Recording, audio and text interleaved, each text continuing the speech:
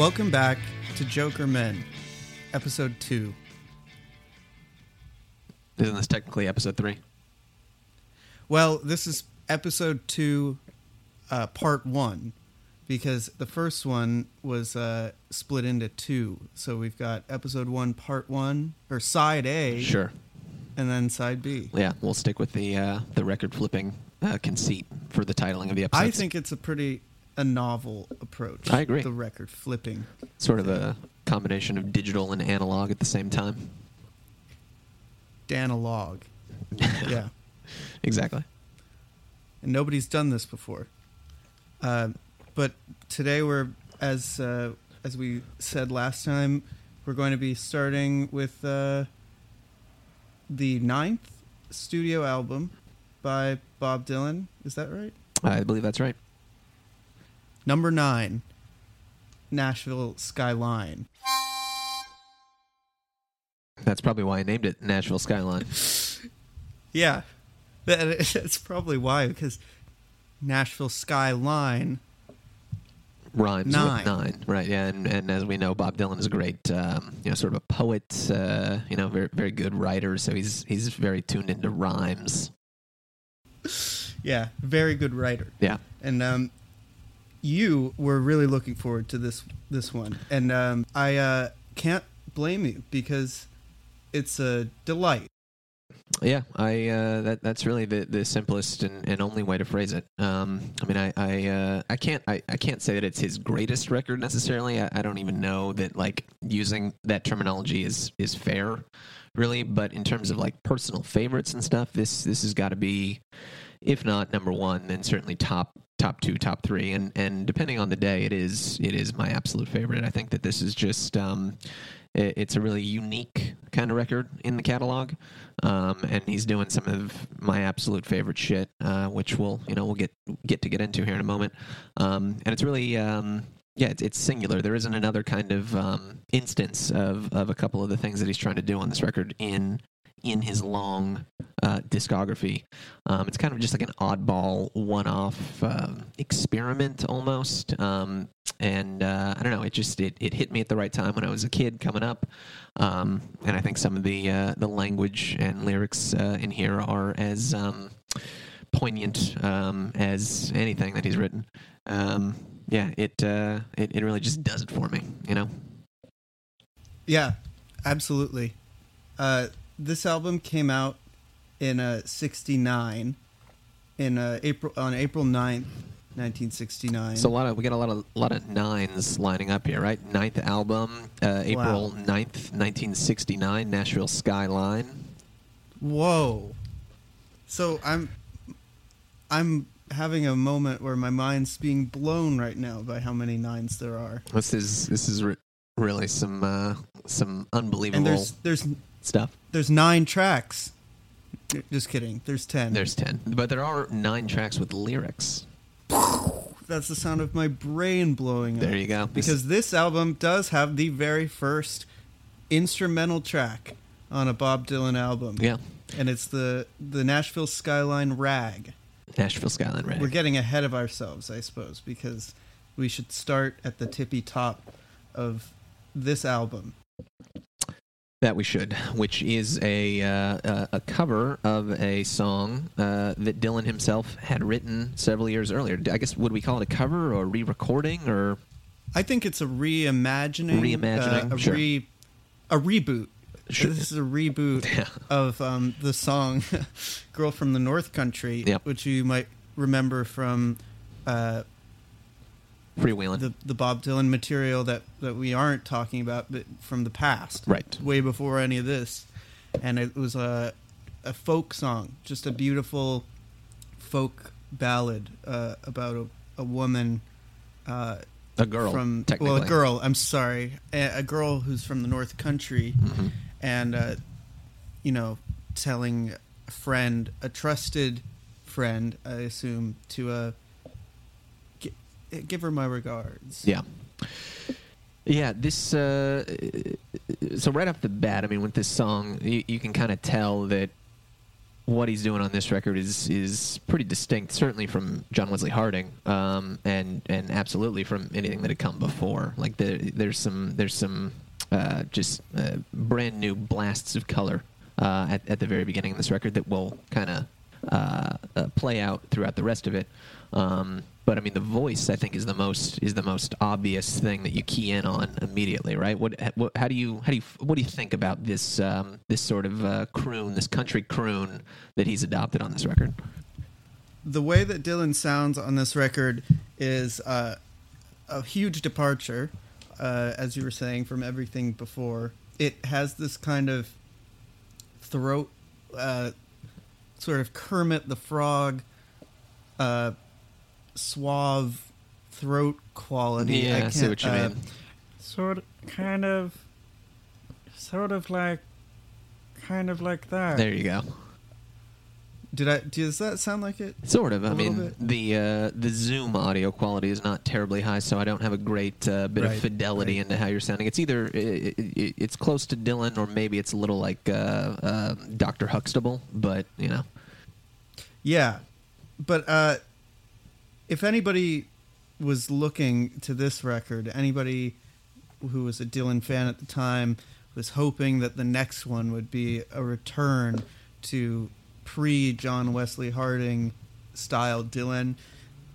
They're probably even more disappointed, sorely disappointed, if they didn't like that record by this one. Exactly. If you don't like the relaxed Dylan, if you don't want Bob Dylan to be happy in your music, you want him to be a force of change and a galvanizing, philosophical and literary songwriter and performer, you are going to have to take an L with this record, as it were, because this is unfortunately for you, if you feel that way, this is the record of a happy man. Yes, absolutely. He does seem to have some degree of zen or personal bliss or something going on in this record. I coming back to it, I've listened to this record 1,000 times, but not for a little while, not for maybe a year or two, at least seriously, before coming back to it and refreshing myself.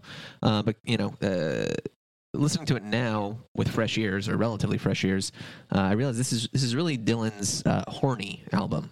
Yeah. Right. I think you're right. Every song is about him. Well, I guess with the exception of the Nashville Skyline Rag, every lyrical song is about him either having a woman with whom to be horny, or regretting that he no longer has a woman with whom he can be horny, or anticipating claiming a woman with whom he can be horny. The horniness to come. Right, exactly. That's the overwhelming kind of focus and theme, I think, that runs through all of these tracks here. Starting with "Girl from the North Country," where he's sort of wistfully reminiscing about a girl from the North Country with whom he presumably had been horny in the past. Horny. Exactly. Yeah, and he's not alone, because he's got none other than famous musician Johnny Cash. Yes, well-known American. I guess not a songwriter. He's more of just a singer. But he wrote songs too, for sure. I guess he wrote a couple songs, but he did a lot of covers and got co-writing credits and stuff. He wasn't as much of a lyricist as Dylan. Unspeakably legendary, and it's a huge flex, honestly, to start this record off with casually reinterpreting an old song, but this time you're just friends with Johnny Cash. Yep. If you're gonna do a Nashville country record, which is what this is fully a country album, in its own unique way, but nonetheless firmly 2 feet on the country ground. What better way to show that nobody can say shit than having literally Johnny Cash show up, also there. Exactly. Yeah. Yeah, and I believe, like, you know, if I'm remembering correctly about some of the lore and stuff behind this record, like, Dylan was obviously in Nashville cutting this album, and Johnny Cash, I think, was just around, and he invited him in. Dylan invited Cash into the studio one day just to, like, fuck around for a little while. They were actually in the same studio. They were recording at the same time. Oh, so he was just down the hall and he brought him in. Yeah, they actually did a bunch of tracks. They just laid down a bunch of tracks, sort of jamming. Right. Yeah, it was a very casual kind of recording session. This is the only one, of course, that came out from that in any official way. Right, yeah. The bootleg session that came out last fall is from this era. Also, like the right. John Wesley Harding, Nashville Skyline, a little bit of Self-Portrait, I think, on there too.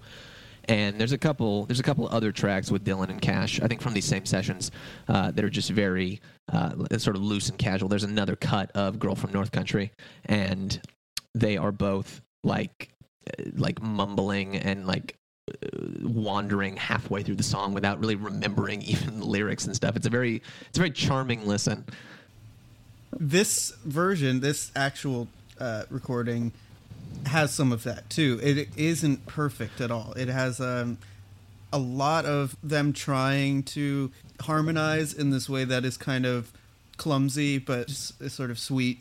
Not at full voice even. It sounds that sometimes there's a little bit of trepidation. Sure. Like maybe it was their first or second time ever singing together. Yeah, I don't think that either one of them really did much preparation for the recording session, but even still, I think this song in particular has just got like some lightning in a bottle kind of quality to it. It gives me shivers listening to it. There's a great also, the other kind of aural, A-U-R-A-L, aural, like the sound theme running through this record is the echo and the reverb on this album, which is totally not at all present on John Wesley Harding, which is like a very just dry and kind of straightforward, straight up bone dry, exactly like we talked about last time. But this has got a real nice humid kind of reverb all throughout, and that's apparent right at the very beginning of this song. I just I don't know.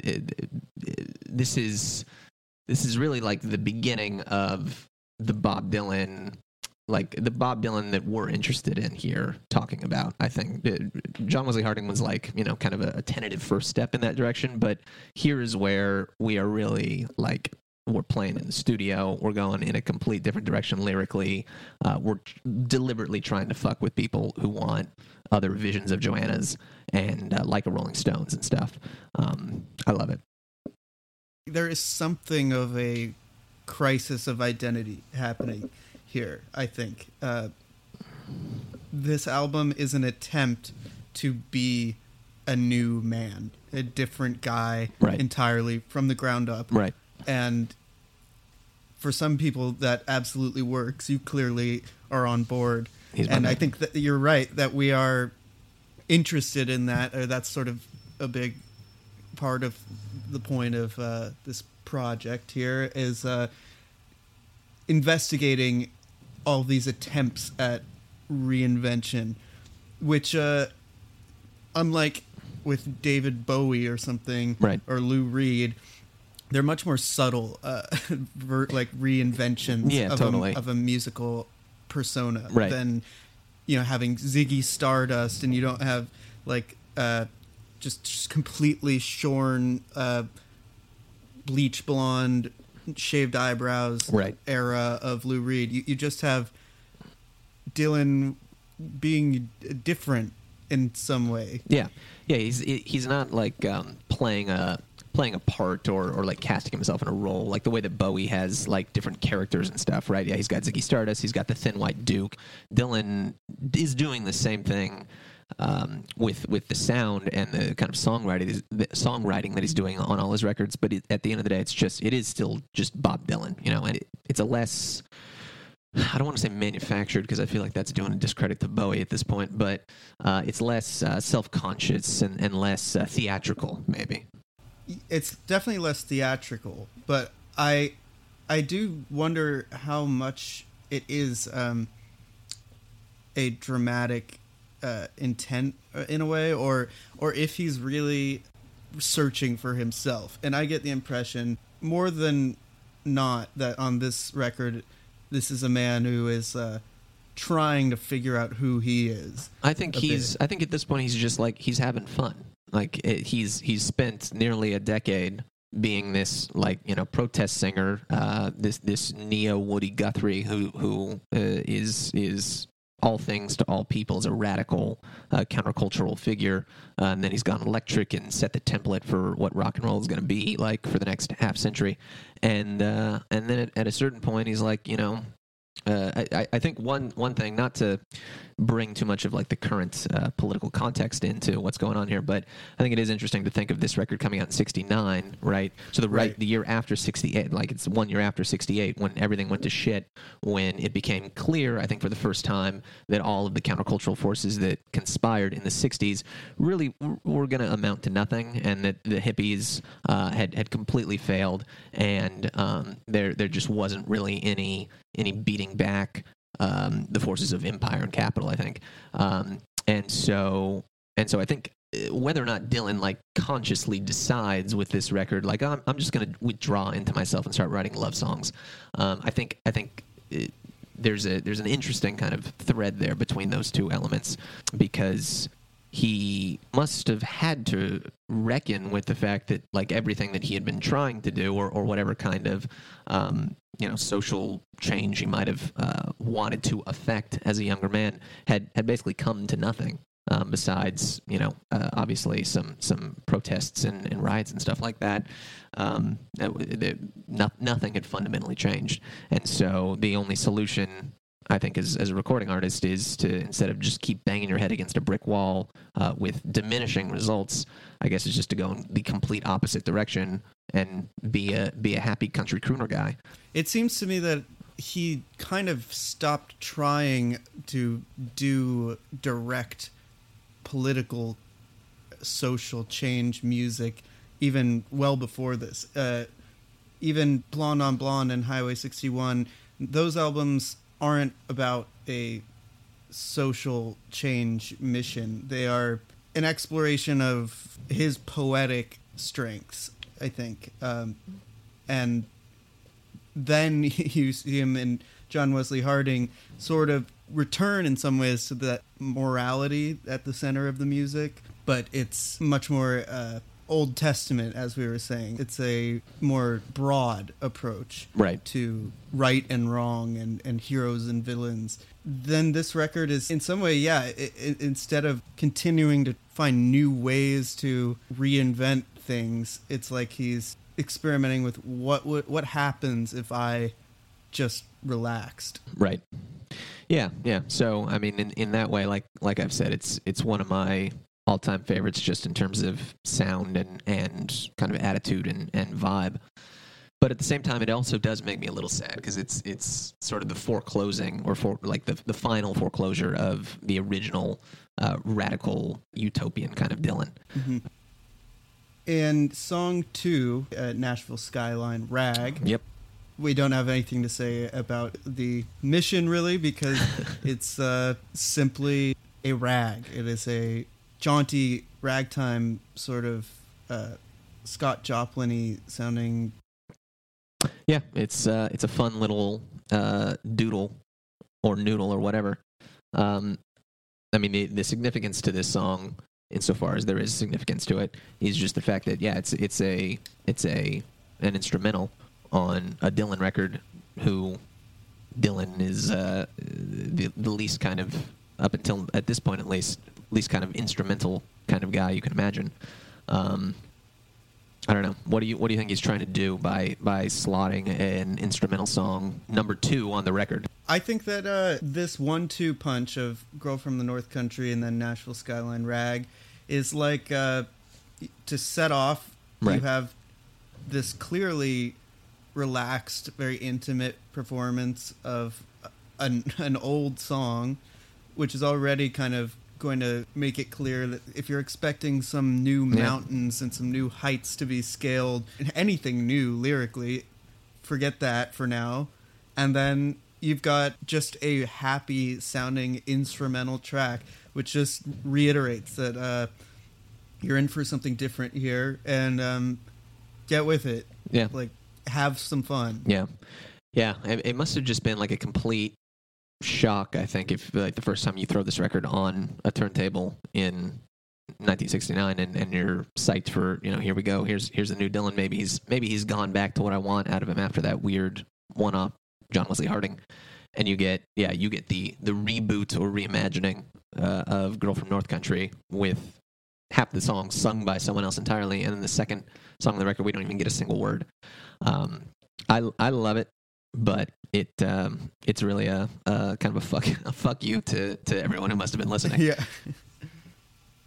It's also worth pointing out that say you search 1969 rock albums and you want to know what else was kind of happening. Let's just take a brief glimpse at the record's landscape here. Led Zeppelin 2. Right. You got In the Court of the Crimson King by King Crimson. You have Let It Bleed. You have Tommy by The Who. You have Hot Rats by Frank Zappa. This is such a huge year for extremely colorful, bold, creative, pushing the boundaries type of rock. And it really seems like you have in Bob right now in 1969 zero interest in whatever keeping up with all that bullshit. Yeah Total departure, and nowhere is that more clear than having anything called a rag when Led Zeppelin 2 is on the shelves. Right. Yeah, I can't imagine anything less appealing to rock people in '69 than seeing the word rag on a track listing.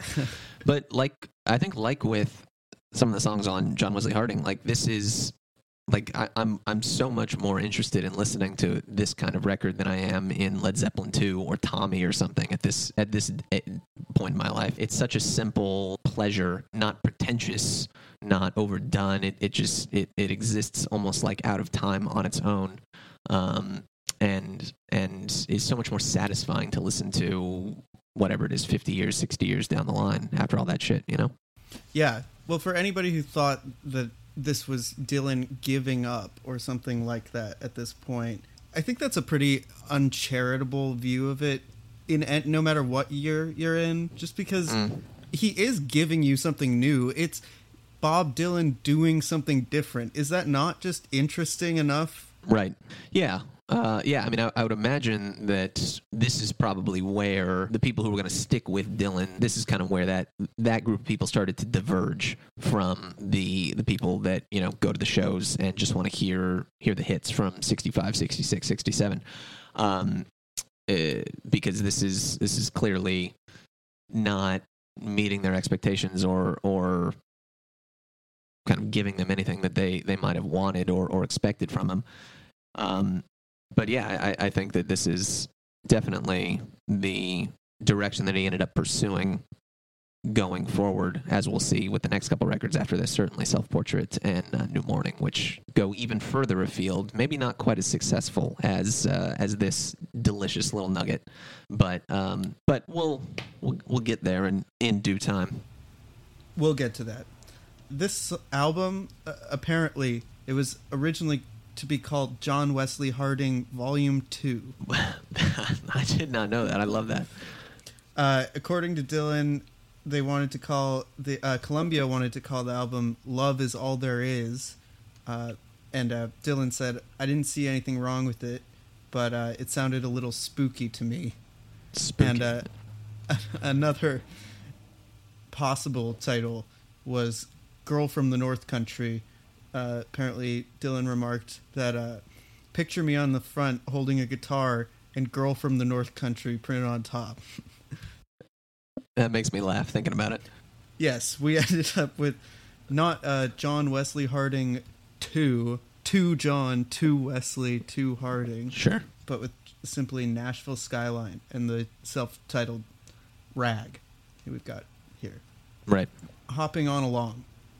Skipping along on the record, we're at track 3. Track 3, yeah. To Be Alone With You. And here's where I think the horniness theme really begins to emerge here, right? This is kind of the simplest and most straightforward expression of his horniness on the record.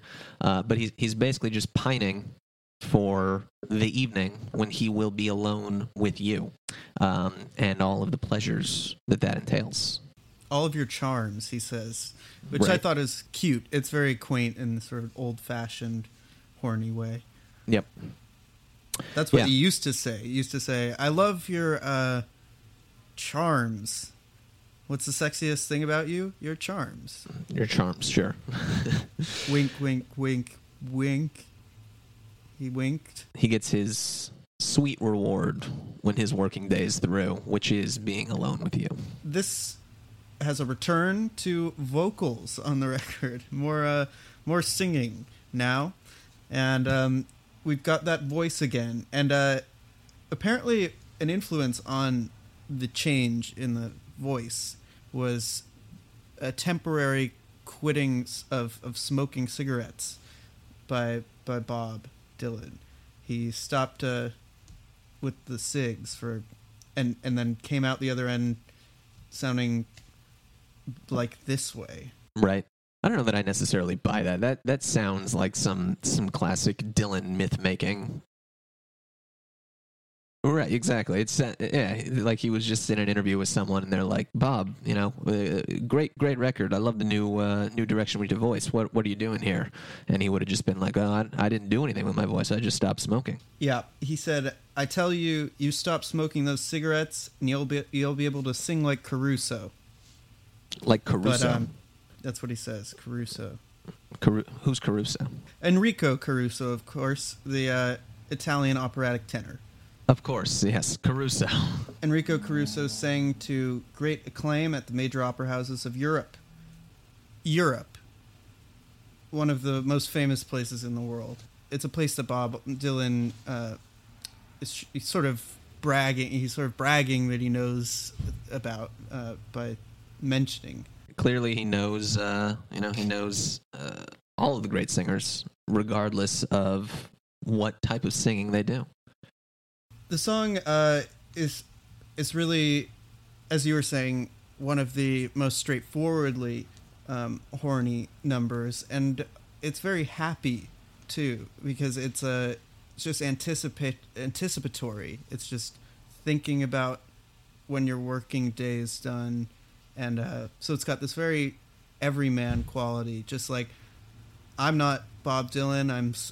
I'm just like you. I'm just like anybody else, I work in the morning and I work through the day, and I want to see my honey baby at night.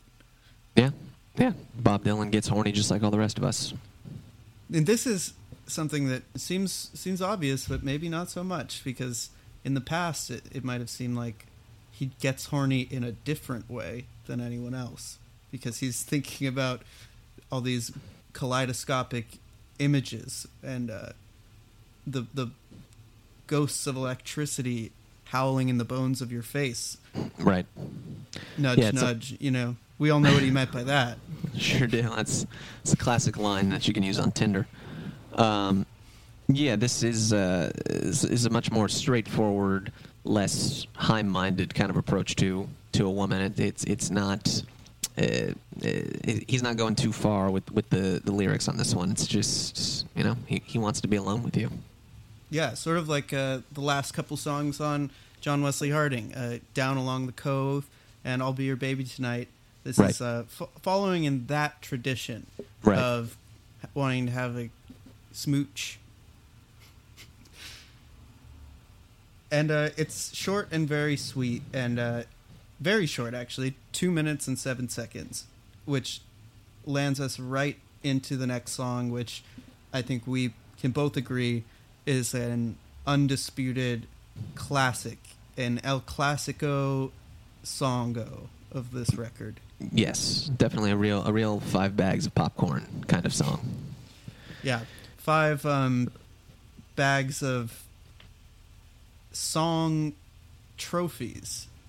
Yes, and cowboy hat, little cowboy Yeah. hat, like he's wearing on the cover. And that's I Threw It All Away. Yes. A song that sounds like it was written 1,000 years ago, 100 years ago. It's a timeless love ballad of regret and missing the person who you used to be horny with and about. Horny for and horny with, yes. Yeah, this is like I it's hard for me to state how important this song has been in my life, just like philosophically almost. Like there's something that like about this song that has implanted itself in my chest and like guides my own personal actions. Just the lyrics in this song alone. I don't know what it is. It has really informed my approach to my own personal life somehow, which I don't really feel like I can say the same about virtually any other song that I've ever listened to. Certainly not to the degree that this one has, you know. Wow. That is the highest praise. And I see where you're getting that. I mean, it is a song that really puts things into perspective, like a real warning from mono to mono or person to person that don't fuck up your chances. Don't fuck this up. You have one shot to be happy. You might only have this one. And it ends with, of course, an actual, basically verbatim what I just said. If you find someone who gives you all of their love, take it to your heart. Don't let it stray. Because one thing's for certain, you'll surely be hurting if you throw it all away. Definitely a message or a moral that is out of step with the times we live in today, I would say. You know, throwing your love away with partners seems to be more. It's not even love that you have to throw away at this point. It's just on to the next for most of us out there. But this, for whatever reason, this insight that you can't throw it all away. You certainly should not. Has like I said, impacted my life. I think because I acknowledge, or we all acknowledge, Dylan is such a brilliant songsmith and writer for the earlier, more explicitly artistic kind of lyrics that he was writing. But you want to keep in mind, or you have to keep in mind that it's the same guy that's writing this kind of simple, straight to the heart, just down to earth kind of messaging that's going on this record too. So the same brilliance and insight that we have going into a song like Tambourine Man, right, or Baby Blue, is going into this sort of song as well. Despite the fact that it's so much simpler and easier to understand and less consciously artistic, there's a reason that this guy at this particular moment in time is deciding to just strip it down and be so straightforward and straight to the heart and vulnerable. Yeah, exactly. And there's something just really, really beautiful and affecting about that to me. I think what this song makes clear, and really this record makes clear, but this song is one of the clearest examples of it, is that that Dylan's genius or talent or whatever was not just in these big, long, verbose screeds that he was writing for the first 5-6 years of his career that are so foundational to his reputation. Those are important and brilliant and fantastic in their own right, obviously. But he really, just in general, has a talent for communicating what needs to be communicated in the way that is most effective to communicate it. And by doing away with all of these complicated psychedelic kind of images and long twisted verses and rhyme schemes and stuff, and just giving you the straight out what's what, like here's the deal kind of shit. I feel like I'm talking like Joe Biden. Here's the deal, Mac. Don't throw it all away. Yeah, exactly. It's that folksy homespun wisdom that you believe because it's coming from someone who's been there. Right, exactly, yeah. This is the height of this guy's wisdom at this point. A fun fact is that George Harrison was one of the first people to hear this song. Dylan played it for him on Thanksgiving, 1968. Well, some of the things that I'm throwing out here, these little facts, are from a fun little article in the Rolling Stone magazine, which is 10 things you didn't know about Nashville Skyline, and this was released for the 50th anniversary of this record last year. It's a song that seems to be one that other famed songwriters kind of wish they wrote. There's George Harrison covered this song with his band, the Beatles, during the sessions for Let It Be. And there's actually a really odd cover of this by Scott Walker, and it's one of my favorite covers that Scott Walker ever did, who wasn't a Dylan fan particularly, according to what little I could find out. He didn't particularly care for Dylan, but felt it necessary to give this song a try, and that version's really great if you ever get a chance to listen to it. It's very flowery in the arrangement, but then you've got this big, deep, sonorous Scott Walker baritone. Right. And it's a song that sounds good pretty much on anyone. It's just great.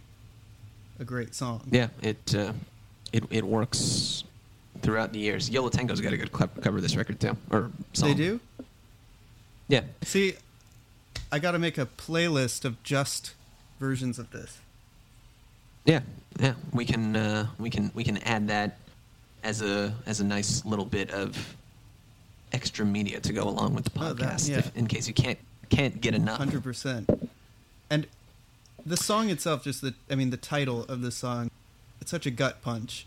Just reading it on the track list, I threw it all away. It's inescapable how immediate that is, and you already know what it's about without even hearing it. Yeah. Do you think that he really did throw it all away? I don't know that you could write this song if you didn't in some way if you hadn't throw it all away. But right. Maybe he's just got the great imagination to envision what it would be like. But on the next track, we get another little taste of what it must have been like to when he was with the woman who he loved. Perhaps it was Peggy Day. Yes. Was that a good transition? I think that was great. Very elegant. Great transit. Yeah. Very and more elegant for having called attention to the fact that we have transitioned from one song to the other. That's the key to a good transition, is to announce that you are transitioning. That's right. Peggy Day, definitely a real curveball coming after I Threw It All Away. Here again we see a bit more of that brilliant Bob Dylan penchant for rhyming, right? We have I Threw It All Away, Peggy Day. Now we're going to go on to the side B, Lay Lady Lay. And some people say this album isn't ambitious. Exactly. He was just working at levels far beyond what anyone was realizing at the time, with all the nines and the eins and then the A's on the rhyme scheme. That's what this is really about. But yeah, Peggy Day, very simple little ditty. Kind of almost goes along with the Nashville Skyline rag, but he's just got a couple slapdash lyrics laid down on top of it. Peggy Day and Peggy Night. Two characters. Clearly, yeah. Two characters. I think two sides of the same woman, I would say. Well, that's an interesting interpretation. Yeah, you get Peggy Day at day and Peggy Night at night. Well, no, he loves to spend the night with Peggy Day, but he loves to spend the day with Peggy Night. You're so right. It's like a yin-yang. Exactly. Where you have the dark and the light, the balance of Peggy. Right. Sort of like, I think this is where George Lucas took inspiration for for the Force in Star Wars. For the Star Wars films, yeah. Several years later, there was the light side, which is Peggy Day, and there was the dark side, Peggy Knight, and only by bringing them into harmony with one another can you bring balance to the Force. This song has never been played live.